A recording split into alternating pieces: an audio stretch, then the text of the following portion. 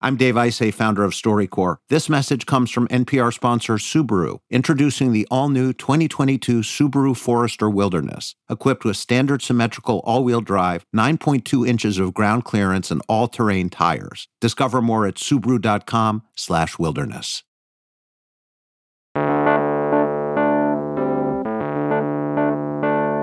All season, we've been sharing stories of trailblazers. People who rocked the boat and made waves in their careers, in science, in music. And on this episode, people who shook things up in another arena, sports. And we're not talking about the jocks. It's the StoryCorps podcast from NPR. I'm Camila Kashani.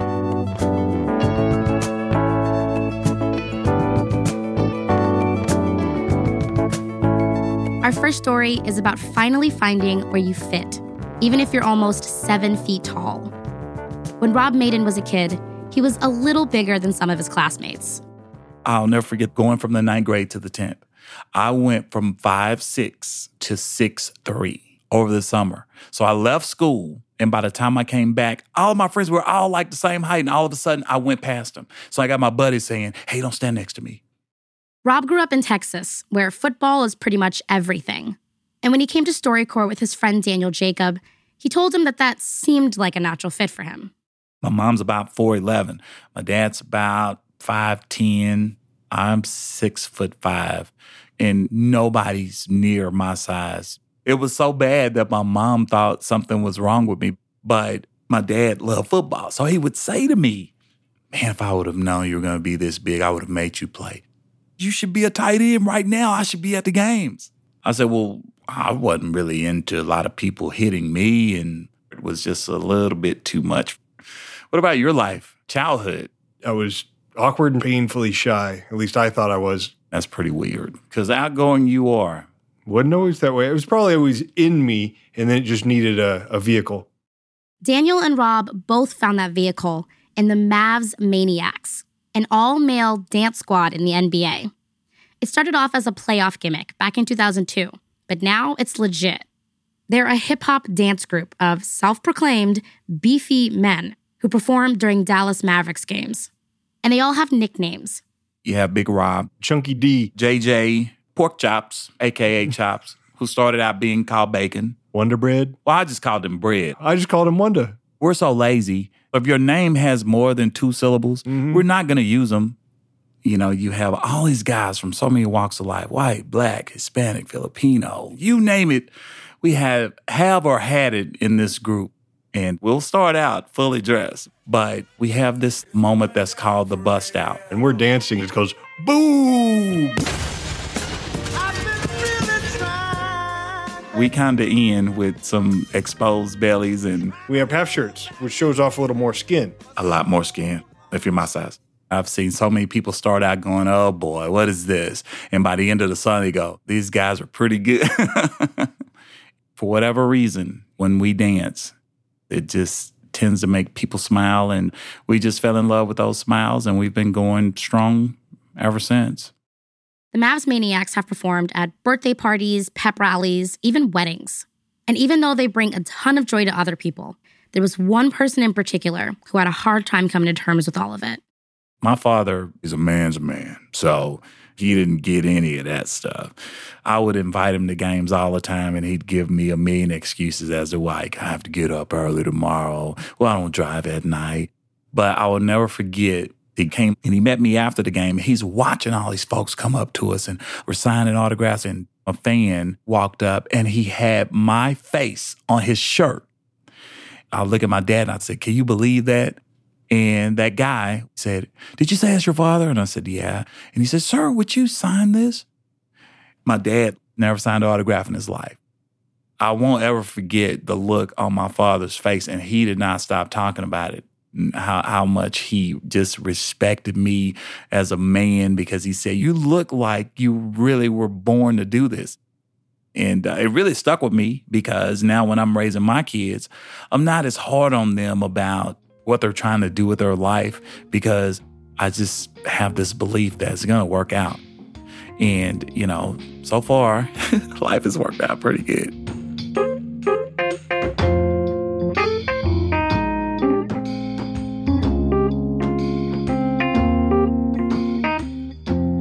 That was Big Rob Maiden and his friend Daniel Boy Ain't Right Jacob. Our next story comes from someone who also found her place on the basketball court. I was always outside playing basketball on the courts against the boys. I was always the only girl, and I used to really be really good. And sometimes the boys would pick me before they other friends, so they would get mad. Yolanda Johnson grew up in Pennsylvania with her grandparents. And as she told her wife, Latasha Bonner Johnson, there's a reason why she spent so much time playing ball. And just a warning, this next section mentions suicide. My grandparents were from the old school, so I think they can tell when I was younger that I was going to be gay because I was always like this. And there was times where they used to beat me for it. But I didn't know how to be anybody else. My first girlfriend, we were so close, and she was just so awesome when I was with her, so I didn't even know things were bad. She jumped off a bridge, and, I was really torn up about that. And I remember coming home crying, and my grandma, she looked at me and she said, "What's wrong with you?" And I told her, she said, "Wives don't even cry over their husbands like that. If you feel that bad, the bridge is still there, you can go jump too." But I kind of got lucky because this guy named Mr. Kale, he picked me up on his basketball team to play for his team, and he knew I had a bad home life. He would come and pick me up from my house every day for practice. He knew I didn't have money. He never questioned it. He paid for every tournament. He just always looked out. He was a good guy. I started getting letters from colleges when I was around 12 years old. I remember coming home from school and having garbage bags full. I'm talking about the big black garbage bags, the big ones. I got recruited by a Division I school. So, when I got to Florida, I worked hard just to get there, and the head coach to tell me, "Yolanda, we don't want the young girls of America thinking it's okay to be like you. We can't have you represent this program." Yolanda had to leave school around her sophomore year, and she stopped playing basketball. This was also around the time she met her future wife, Latasha. I remember I was still horrible to myself. You were super happy about something, and I just said some dumb stuff that was negative. That ain't gonna happen. Something always goes wrong. I just remember the look on your face, man. Getting to know you more and finding out about your life, and I don't know, there was so much pain in your ass, and I didn't want to see that pain no more when I looked at you, and I just wanted to show you that love. Give me one of your favorite memories. I would say when we begged God if he would just give us our very first apartment. We didn't care if we had to sleep on the floor, and we were sleeping on the floor. We was literally starting at the bottom, and we were the happiest we could probably be. And our love is so strong now, almost 12 years later. Tasha and Yolanda got married in 2010.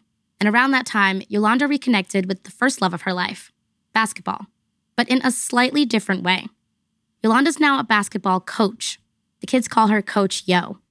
When I got those kids out there doing that 20 minutes of hell drill and their legs are shaking and there's still 10 minutes left and I can make them push past that breaking point and they refuse to quit, to me, that's the best feeling in the world.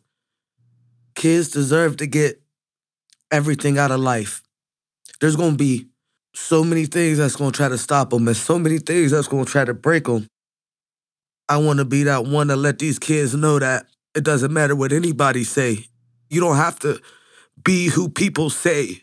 You have to be to succeed. You know? You can make it. And Yolanda still hasn't forgotten about the coach who showed her what was possible. And I call him sometimes. I'll just call him like, "What's up, Mr. Cal? What's going on?" He say, "Out of all the kids I coach, you're the only person that calls and checks up on me." And that makes me feel bomb. He deserves it. I mean, I don't know where I would be without Mr. Cal. You know? I don't know where I would be without him.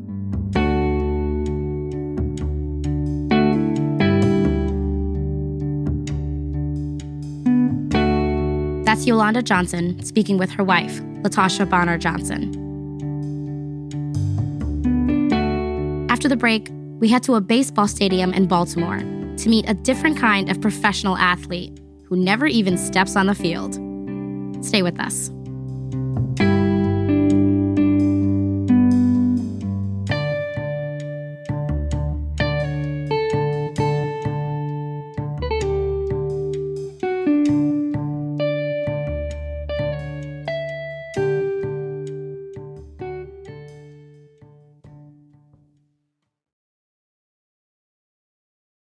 I'm Dave Isay, founder of StoryCorps. This message comes from NPR sponsor Subaru, introducing the all-new 2022 Subaru Forester Wilderness, equipped with standard symmetrical all-wheel drive, 9.2 inches of ground clearance, and all-terrain tires. Discover more at Subaru.com/wilderness.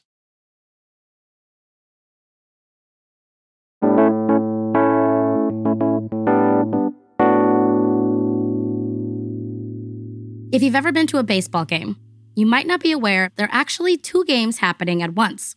The obvious one's on the field, but there's also vendors competing in the stands, seeing who can sell the most snacks during the game. And our last story comes from a guy who slings beers so well, it got him his nickname. Clarence Haskett, also known as Fancy Clancy, has been a vendor at Baltimore Orioles games since 1978, and he sold more than 1 million beers. He came to StoryCorps with fellow beer vendor Jerry Collier. My very first day, I was still in high school, and I don't know why I remember this, but I made $8.25. I met you probably the second day of my new job where I was a beer vendor when I was 19 years old, and you just crushed it. When I looked around the ballpark, there was this ray of sunshine everywhere you look, a guy who outworked people, who outloved all the customers more than anybody else. And I said, that's who I want to be like. But see, I had little secrets, though. I used to move quicker than a lot of the other vendors because I was a sprinter in college. And another thing, I had the gift of gab, and I used to do rhymes, so that helped me out. Give me one of your rhymes. Well, back in the old days, I used to use this one a lot. Hey, empty your pockets, put your money in your hand, because here's Clancy, your beer man. So, I used to do little things like that. And all the vendors that we worked with, all of us had some type of a personality for doing something. And if you go into the stadium and you're number one, you have incredible pressure to be a selling machine. The way that I look at my job as a vendor, my mindset is I'm a professional athlete. I have to stay in shape. I have to train during the off season because vendors running around with straps around their neck, that's only on television commercials. Good vendors pick up their case and they carry it. It's consuming. Yeah. What's in your soul. Put it this way. Both of us, when it came to our wedding, how did we plan our wedding? Around the Orioles are out of town. Yep. Clancy, you epitomize to me and so many people all that's right in the world.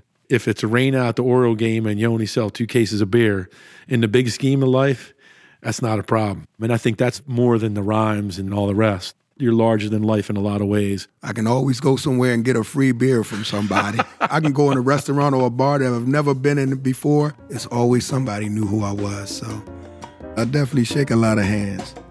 And as long as I'm still healthy, I know I got another good 10 years.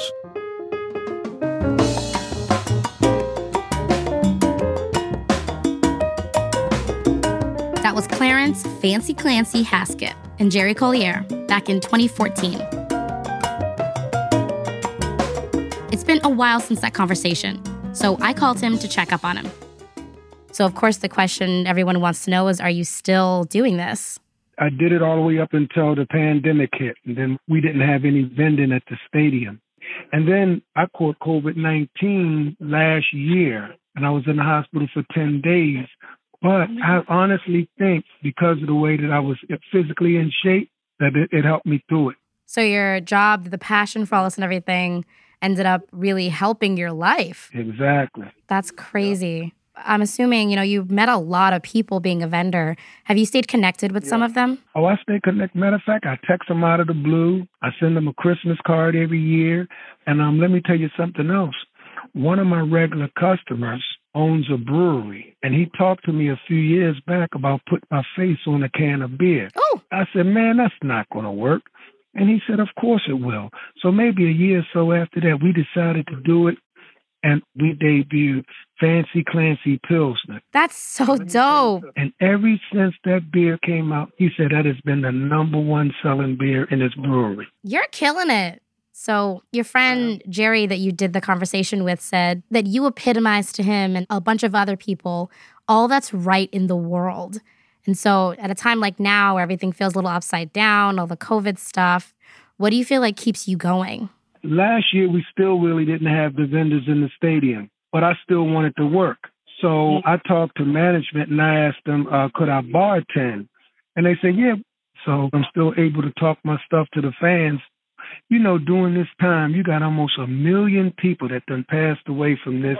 But just in the United States, do you know what that means? Everybody that you know knows somebody that done died, right? Mm-hmm. So at some point, somebody's had some sorrow in their life.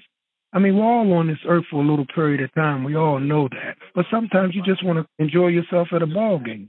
I get that. If you could say anything to people that maybe listened a couple years ago, what would you want people to remember? Let me tell you something. I thought about a lot when I was in that hospital for 10 days. My father told me one thing that I'd always remembered. He said, no matter what you do in life, always try to be the best at what you do.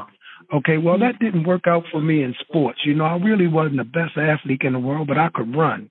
I took that ability and I applied it to vending. And guess what happened? 15 consecutive years as the #1 vendor. No other vendor has been #1 for 15 consecutive years. That's amazing. You probably have a lot of pride about that, yeah? Yeah, that's pretty good. Yeah, that's incredible. No matter what you're doing out here, no matter what it is, try to be the best at what you do. I love that. My mom says that too. Yep. Thank you so much for talking to me, Mr. Haskett.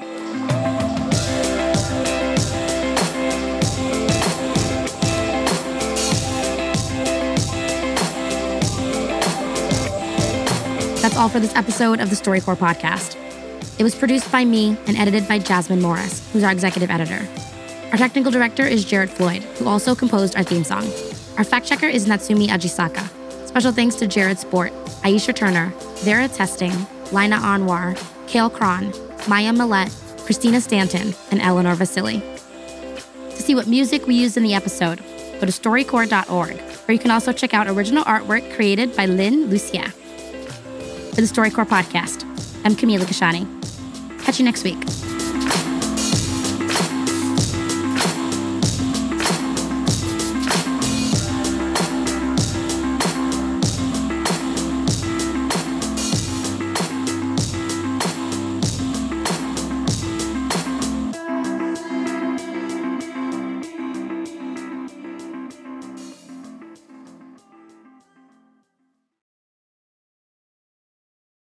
This podcast is brought to you by supporters of StoryCorps, an independently funded nonprofit organization, and is made possible in part by the Corporation for Public Broadcasting, a private corporation funded by the American people.